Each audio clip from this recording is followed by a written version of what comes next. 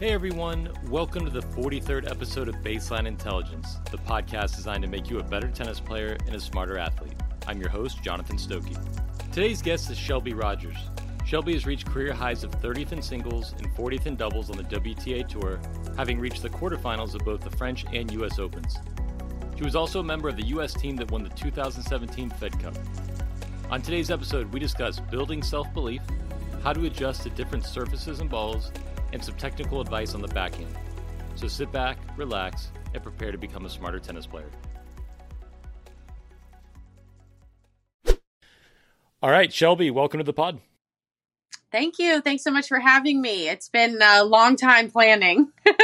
I feel like I've been harassing you through text messages over the course of the year, but I've been excited to get you on because I moved to Mount Pleasant about 3 years ago, South Carolina.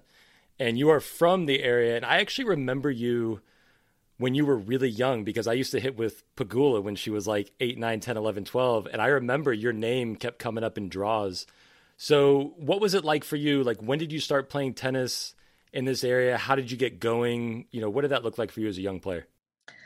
Yeah, so my favorite city in the world, Mount Pleasant. I started tennis when I was about 4 years old.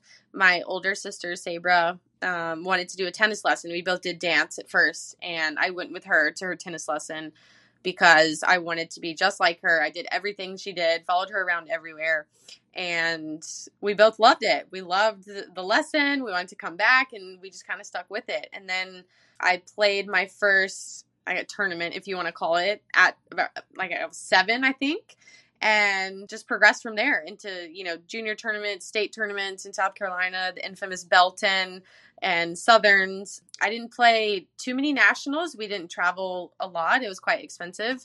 And so, just kind of stuck around where we could drive for the most part, and then started playing some ITFs and got a wild card into hardcourt nationals. Won the wild card into the US Open, and just progressed from there. You started with a love for the game, but did you always kind of want to be a pro, or did that just kind of pop up when you started going like, hey, I'm like pretty good at this actually? So when I was 7 or 8, rather, I started working with my coach at the time, Brian Minton, and he worked with me until I was 18. And he always said, like, we're doing this. We're going to, we're going to be pro. And I was like, yeah, I'm going to be pro. That sounds so fun. But at the time it was like, you just kind of said it, and it was like a fun thing, and it was a cool dream to have. And then when I started getting a little bit better in the juniors, winning some tournaments, loved that feeling and felt like it was something, that I was pretty good at. And I really just enjoyed doing. And I always wanted to spend more time on the court. And then I really started to believe it. But I think the people around me were also not looking at me like, that's a crazy dream. Why are you even saying that? Everyone around me, even my parents, my sister, like, yeah, that's cool. Like, why not? So it was really helpful to have those people around me be like, if you want it, go do it, and not really like discouraging me from it. You decided to skip college tennis, and so you went straight to the pros. And I'm not sure if you went through the recruiting process or if that was something, but when you decided to skip and now you're playing the best women in the world, was there like a mental hurdle or a challenge that you knew right off the bat, like, wow, I'm going to have to overcome this if I want to hang with these girls? So I graduated high school and I did pretty well at a few pro ITF events right around that time. At the time, there were like 50Ks and 75. All the numbers are different now, but I had gone through the college process, gotten all the letters, done the recruiting, went on a few campus visits. And after seeing, the teams and the campus and the lifestyle and the training, I just was like, this is not for me. I don't think I could thrive here. I just had something in my heart that told me I wouldn't do well in that environment. I can't explain it. It was just a feeling I had. And like I said, then I did well at a few tournaments, and I called my mom. I was like, I'm taking the money. And she was like, what? She was a little bit worried for sure.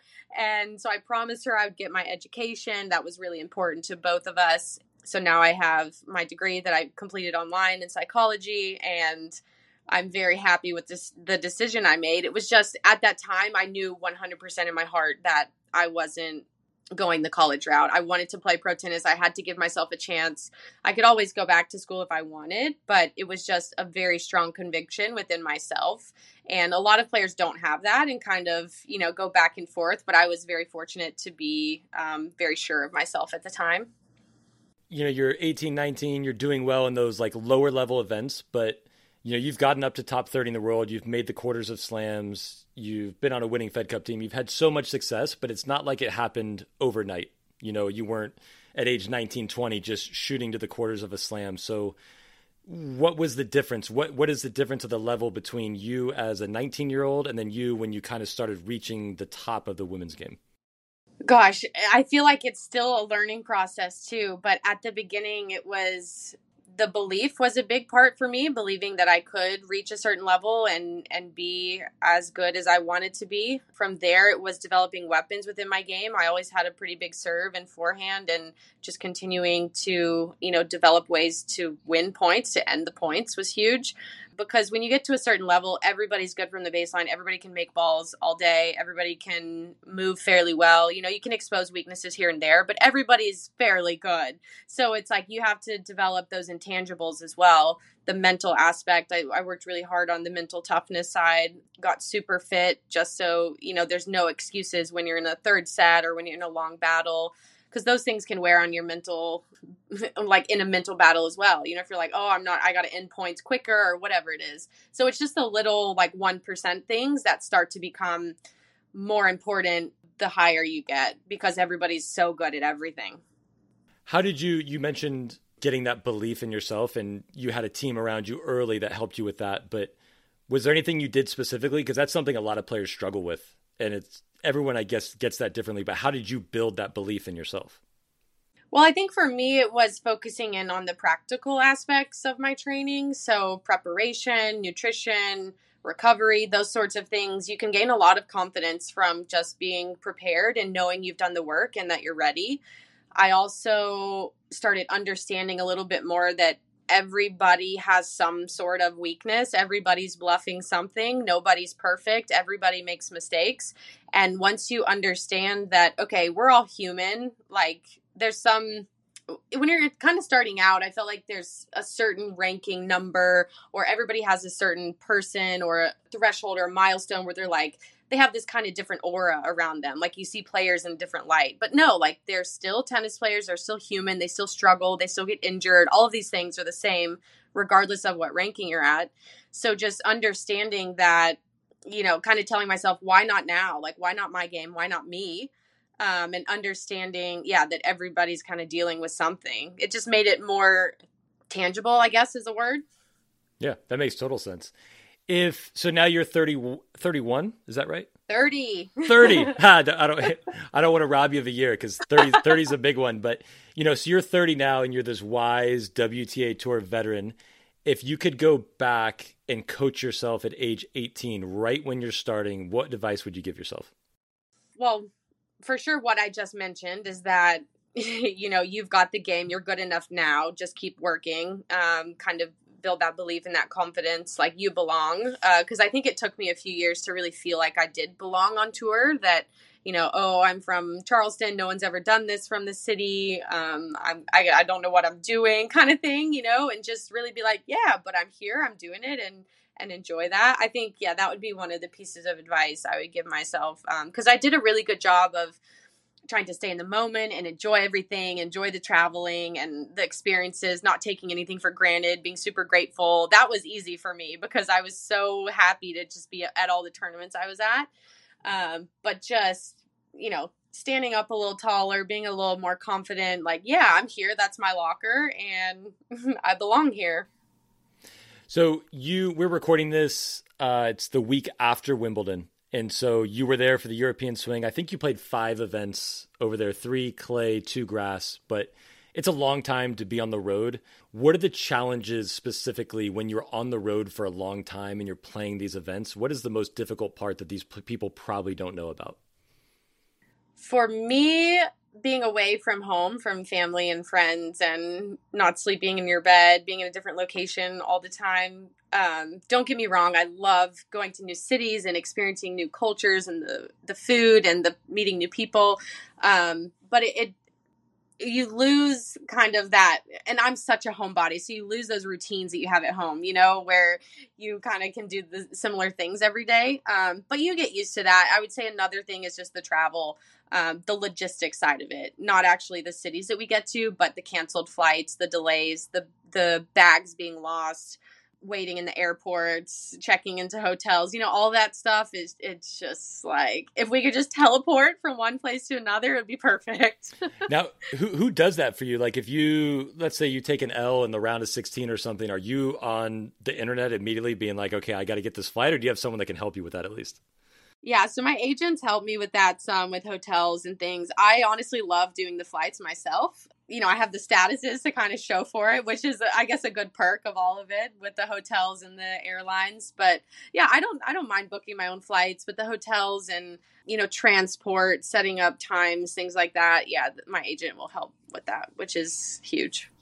So each tournament you go to, even if it's the same surface, you played 3 tournaments on clay over there.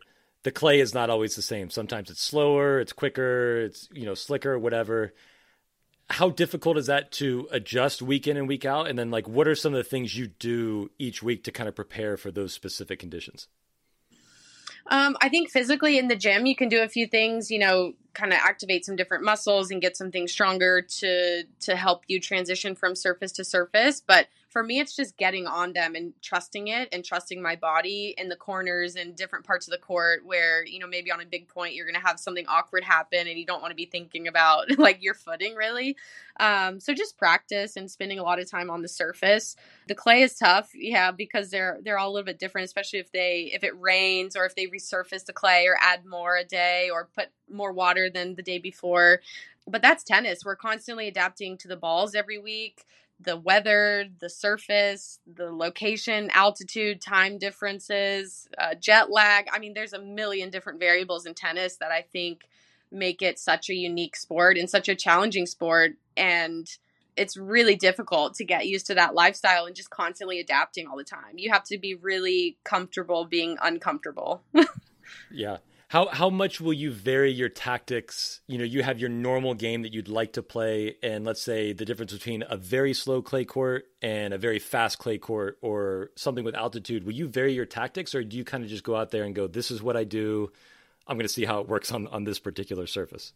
Yeah, ideally that's the plan, right? You want to go to your strengths first and then add some different tools from your toolbox after that. If you're on grass, maybe it's some more slice serves or slice backhands. On clay, you're going to have to dig out a few more balls and trust that you can get some more balls than you would on a super fast hard court. And so, yeah, I think I always try to go to my strengths first, then pick on their weaknesses, then add sort of tools that the court will give back to you as well, kind of favor the surface. Yeah. You got a tournament almost every week. You're over there, you're obviously competing and you have to get ready for the next event, but you also, I'm assuming, have to work on improving something. Whatever happened in the tournament, you want to get something better, or like you said, maybe keep adding a consistent weapon that you might have been working on for a couple months. How do you balance that out on the road when you're practicing? What does a practice look like maybe on the second half of the week if you're out of a tournament already preparing for the next one? Yeah, it definitely changes quite a bit. There's, especially, in the slams, for example, we'll have a day off in between matches sometimes. And sometimes that looks like hitting for 30 minutes and recovering if you had a really tough battle. Sometimes it looks like going an hour and a half because you felt, this serve wasn't working and you really just want to feel the ball. Sometimes it looks like fed ball, where you just want to, hit the ball clean. Sometimes it looks like doing more movement. So that's where you pay your coach to help you with that too and adjust with you as well. Because like I said, there's so many variables in tennis that can change. So from day to day, you could have a practice plan for the full week and every day looks different when you show up because you wake up with a stiff neck or, it could be anything.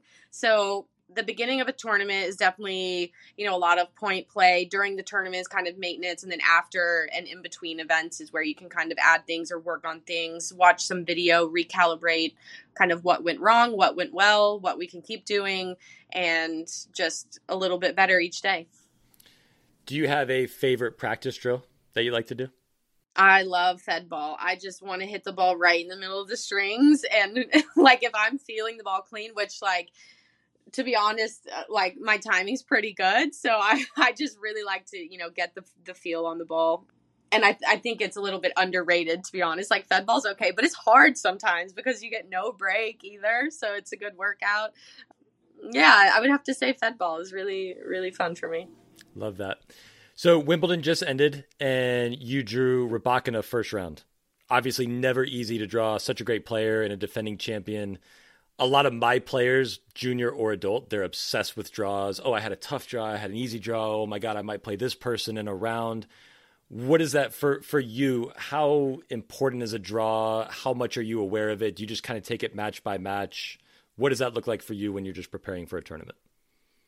I mean, I think that's part of the fun of tennis, kind of seeing the draw and how everything plays out, because any day anybody can beat anybody. And that's the cool part of tennis too. So I think having that in mind before you look at the draw is really helpful.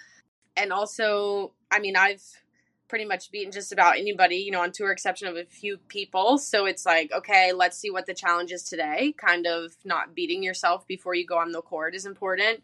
Obviously, there are some draws that are easier than others, but now, I mean, the rankings are so deep. Like, there are no easy matches. I don't care what their ranking is. I mean, you're fighting for every point, and all the girls are super talented. So I try to treat most of the matches the same. This one was a little tougher because it was on center court at Wimbledon, and it was the first time I've played there. So there was definitely a different feeling around that one. Regardless of who I was playing, just the setting is a lot different, right? So that was a lot of fun for me, and I just tried to soak in the experience. And a lot of times too, it's helpful to just remind yourself, like, wow, I'm looking at the draw of Wimbledon and I'm going to play Wimbledon. It doesn't matter who's on the other side of the court. The court's the same size, the ball's the same, you're trying to do the same things you've worked on. So just treating it as another match, as difficult as it might be sometimes, but yeah, that's an important thing. As a junior throughout your whole career, I know for me, I always got way more nervous to play someone worse than me.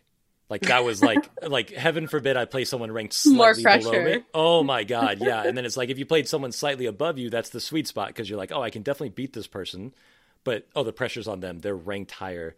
Is there anything like that? I know you try to keep it the same, but if you're playing a player like Rybakina, do you fall into the trap of maybe trying to do too much versus if you play someone who is good, but maybe below you? Is there a difference there for you, or have you done a good enough job over the years of literally just going, you know what, I just play the ball the same way no matter what? Yeah, I think my toughest opponent is always myself, to be honest. And for me, over the years, I've learned that the rankings are basically useless. They mean nothing. You could have someone, and I learned it even more too, coming back from injury. I was out for over a year on the tour, and I was coming back and playing with, a 500 number next to my name. And I know that's not reflecting of my skill, but it's still where you are. You know what I mean? So like the numbers, and they change from week to week. Like you could win a title last year, and then all of a sudden those points come off and you just dropped however many spots. And you know what I mean? So it's not really that accurate all the time. So if you put too much emphasis on those numbers, it's going to be a really long season. So it's more for me just focusing on the tactics, getting in the video work, understanding the player I'm trying to play, and working that chess game when you go on the court. Not necessarily playing the number, but just playing the game, the opponent. You've mentioned video twice, and I love video. I've always used it. Are you paying attention to the tactics? Are you paying attention to your footwork, the technique? How do you use video to help your game? Yeah, I think all of the above. Video is really helpful for me also to just separate emotions from reality. 'Cause sometimes when you're on court, you're in the heat of the battle. You feel like, oh, everything's just going against me. And then you watch the video and you're like, hang on, I was a couple points here from her absolutely melting down or whatever it is. It's just a great way of matching up and finding out where on the scale you were on the court. Okay, was I overreacting? Was I not hyped up enough? Was I, feeling something that actually wasn't really happening? So that part is really helpful for me, just to kind of see the facts and to be like, okay, next time in this situation, maybe I can respond differently. Maybe I can think something differently or tell myself, okay, take a little more time. Just little things like that. We're going to finish up with some Instagram questions. These are followers who saw you were going to be on the podcast and they wanted to know your thoughts on some things.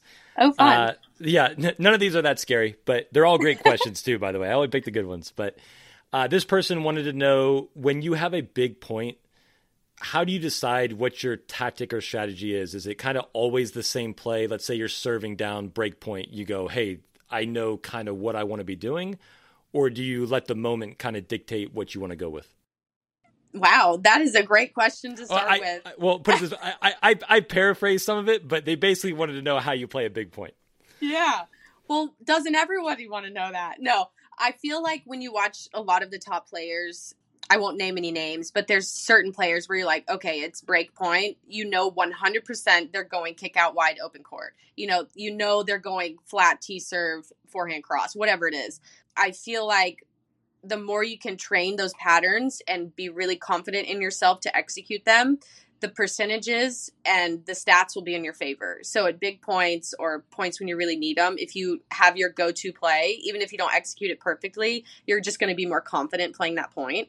So I think the majority of the time it's a pretty good idea to go, again, with your strengths first instead of trying to play their weaknesses and doing something you're uncomfortable with. Do you do a good job of forgiving yourself so you have your play and let's say you don't execute it? Or is it pretty easy for you to move on in that situation? Or are you kind of like, oh my God, that's my thing? Of course not. It's terrible. I'm like, what are you doing? You've done this a million times. Why didn't you do it now? No, I think that's the self-talk is a really difficult part of tennis because you have so much time in your mind with yourself in between points, on the court, on the changeover. There's just a lot of time you can beat yourself up. And something I try to tell myself is like, if that were my doubles partner, what would I say to them? Like, how would I talk to them compared to talking to myself? So I think the margins too, you're not going to play tennis perfectly. It's impossible. So it's like forehand cross court is very vague. Like there's a big range of how you can execute that. So it's also being aware of how you're going to evaluate your success on the court. How perfect are you trying to be? And I think every tennis player has a level of perfectionism that has helped them be successful, but also beats them up sometimes. So it's just kind of constantly calibrating that. What do you consider your biggest achievement in tennis? Hopefully your biggest achievement is ahead of you, but so far, what is your biggest achievement? Oh, gosh. I would say my biggest achievement. I would say, this is so lame, but I'm going to say it. Just being where I am, like being a professional tennis player is amazing because it's really cool. And every time I talk about it and say, yeah, at 7 years old, I said I wanted to be a professional tennis player. And the fact that I'm actually doing it is so awesome. And I think it's really easy to lose perspective of that. Winning Fed Cup, playing for my country, that's always a massive honor for me. Being able to represent the United States of America is just so cool. And I think, making friends on tour is awesome. And just being able to play for this long too, because you never really know how long you're going to be able to do it. It's such a small part of our lives. So to be able to still be out there playing tennis is awesome. You mentioned Fed Cup. Isn't there... I haven't Sorry, seen this Billie recently. Jean King Cup. We have to say the right name. It's not, it used to be Fed Cup when you won it, but didn't you do like an epic rap or like some, I remember seeing something in the team room that you're like famous for. Yes. So when you first get selected on the U.S. team, every player has to do sort of a rookie performance, if you will. Some girls have done a speech or a poem. For whatever reason, I chose to do a rap and just go all out. And I really hope there's no video of this, but somewhere there is. And I chose to do it to Will Smith's Fresh Prince rap. And honestly, it was epic. I'm actually really proud of myself, but I was so nervous. And I'm in like a dress, because we dress up really nice for this team dinner. And I like put my my hat on and like tilted it to the side like Will Smith and started rapping. And like something happened. I messed up, or I think I started rapping like the original song. And then the DJ was like off. I was like, hang on. We got to start over. So it was like really embarrassing. But then I crushed it. I'm not even going to lie. And yeah, the team still brings it up to this day. Like, I'll never live that down, but every girl has to do some sort of, rookie performance. And it's been awesome to now watch the other girls have to do it instead of me doing it again. I'm pretty sure you set the bar. There is a video, because I swear I saw it, but I'll probably be like searching for it tonight, and I'll like link it in the bio for anybody listening. But yeah, make sure to send it to me if you find it. Oh man. All right, this follower liked your backhand a lot, and they wanted to know if there were any technical thoughts that you had that have helped you on that side. Yes. So when I was growing up, my coach Brian that I mentioned, we would use video to compare my strokes to top pros at the time. So he would put my backhand next to like Andre or, guys or girls, whoever it was, and be like, this is what they're doing right. This is what works for them. This is why. And just really analyze every part. Like, we were crazy about it. And it's not for everybody, but for me, like, the technique was something I was super interested in, just like movement patterns and just how everything looks. And sometimes now it's like to a fault because I want everything to be perfect, but I think it really helped me at the time to just get the technique down where it won't break down or you won't try to compensate when you're nervous or under pressure. But thank you for liking my backhand. So to that person, and there's probably many out there, would you then suggest like they video their own stroke and then say they look at yours and go, what are the differences? Oh, she takes her racket back higher and she drops it here. And do you think it's a healthy thing to kind of compare it to a pro stroke? I think for me, it was helpful. And again, I didn't just use one person. Like, we kind of went over a bunch of different pros because there's a million ways to hit a tennis ball. I mean, your elbow can be a little bit different. And also your muscles are different. Like, everybody's body's different as well. But I think the general, like, fundamentals of a swing, you can kind of pick out from every person you watch. But there's also a lot of ways to adapt, and not every swing is going to be perfect. But I think, just watching a lot of videos helpful and just seeing how smooth they are and trying to be able to repeat that over and over. Last follow-up to that question. If you were going to give them one fundamental, which one would it be on the backhand side? Oh, gosh. I would say trying not to get your racket too far behind you, because then you'll be late trying to catch up to the ball. And a lot of people get that when they step too far across themselves with their right leg. Sorry, so I'm right-handed, I'm speaking. So if you kind of close yourself off and close your shoulder, and then your racket gets way too far behind and you end up being late a lot of the time. Or like this weird thing with your wrist. Yeah, amazing I'm like actually advice. Acting it out right now. I know you can't see me, but I'm actually doing it. Yeah, you look like you've done that before, actually, unfortunately. It's like too close, yeah. Right. This person wanted to know, what is the best piece of coaching advice you've ever received? I've received a lot of advice over the years. The best advice I've ever gotten is probably either keep it simple or stay present and enjoy yourself. I know those are really easy, but I overanalyze everything. And for me, like, the less I say to myself, the less people say to me, the simpler I can make something, the better it is. I'll tell a quick story to just visualize what I mean. The first time I met Pete Sampras, we were going to do an exhibition together, a doubles exhibition, and went to practice with him at his house. And we were just talking, like, getting to know each other a little bit more. Amazing guy. But of course, I'm going to ask him about the serve, right? Like, what's the secret? How do you serve? What do you do? Tell me everything. And he looked me dead in the eyes and goes, I just throw up the ball and hit it. I'm like, no, you're kidding, right? You did not just say that with a straight face. Just throw up the ball and hit it. I was like, okay, yeah. And then I'll just serve like you. Okay. But it's so true. The less you can kind of, tell yourself and get in the way, the better it is. Just keep it simple. And last question, this one's going to be maybe tricky for you, but I want your best advice for the 4-0 adult player. Oh, the 4-0 adult players. Yeah, I've seen how aggressive and dramatic it gets and competitive. They are fierce, and the competition is fierce. So I take a lot of inspiration from them. My best advice to you guys, singles or doubles? Where do we want to go with this? I mean, honestly, I'd love if you gave them a mini tip for both, but you can go wherever you want with it. Okay, for doubles, I would say communication. Number one, communicate with your partner. Let them know what you're doing. I'm still not very good at this on the court, but it helps a lot because if you're kind of faking your opponents out, sometimes you can also fake out your partner. So communication for doubles. For singles in 4-0, I would say focus on what you can control because I feel like there's a lot of distractions that can get in the way at that level and with those league matches and the rankings and the teams and the this. So focus on what you can control, especially on the court. Focus on your side of the court first and your fundamentals and what you're doing first. Yeah, that would be my advice. Great advice. So thank you for coming on. Like I said, for the listener out there, I've been tracking you down for like months. So I'm so glad we were able to do this, but you've got the hard court swing coming up and then we'll be watching you at the Open. So best of luck on the hard courts and thanks for coming on. Thank you so much. Yeah, I'm glad we made it work finally. And thanks for the questions, guys. Those were great.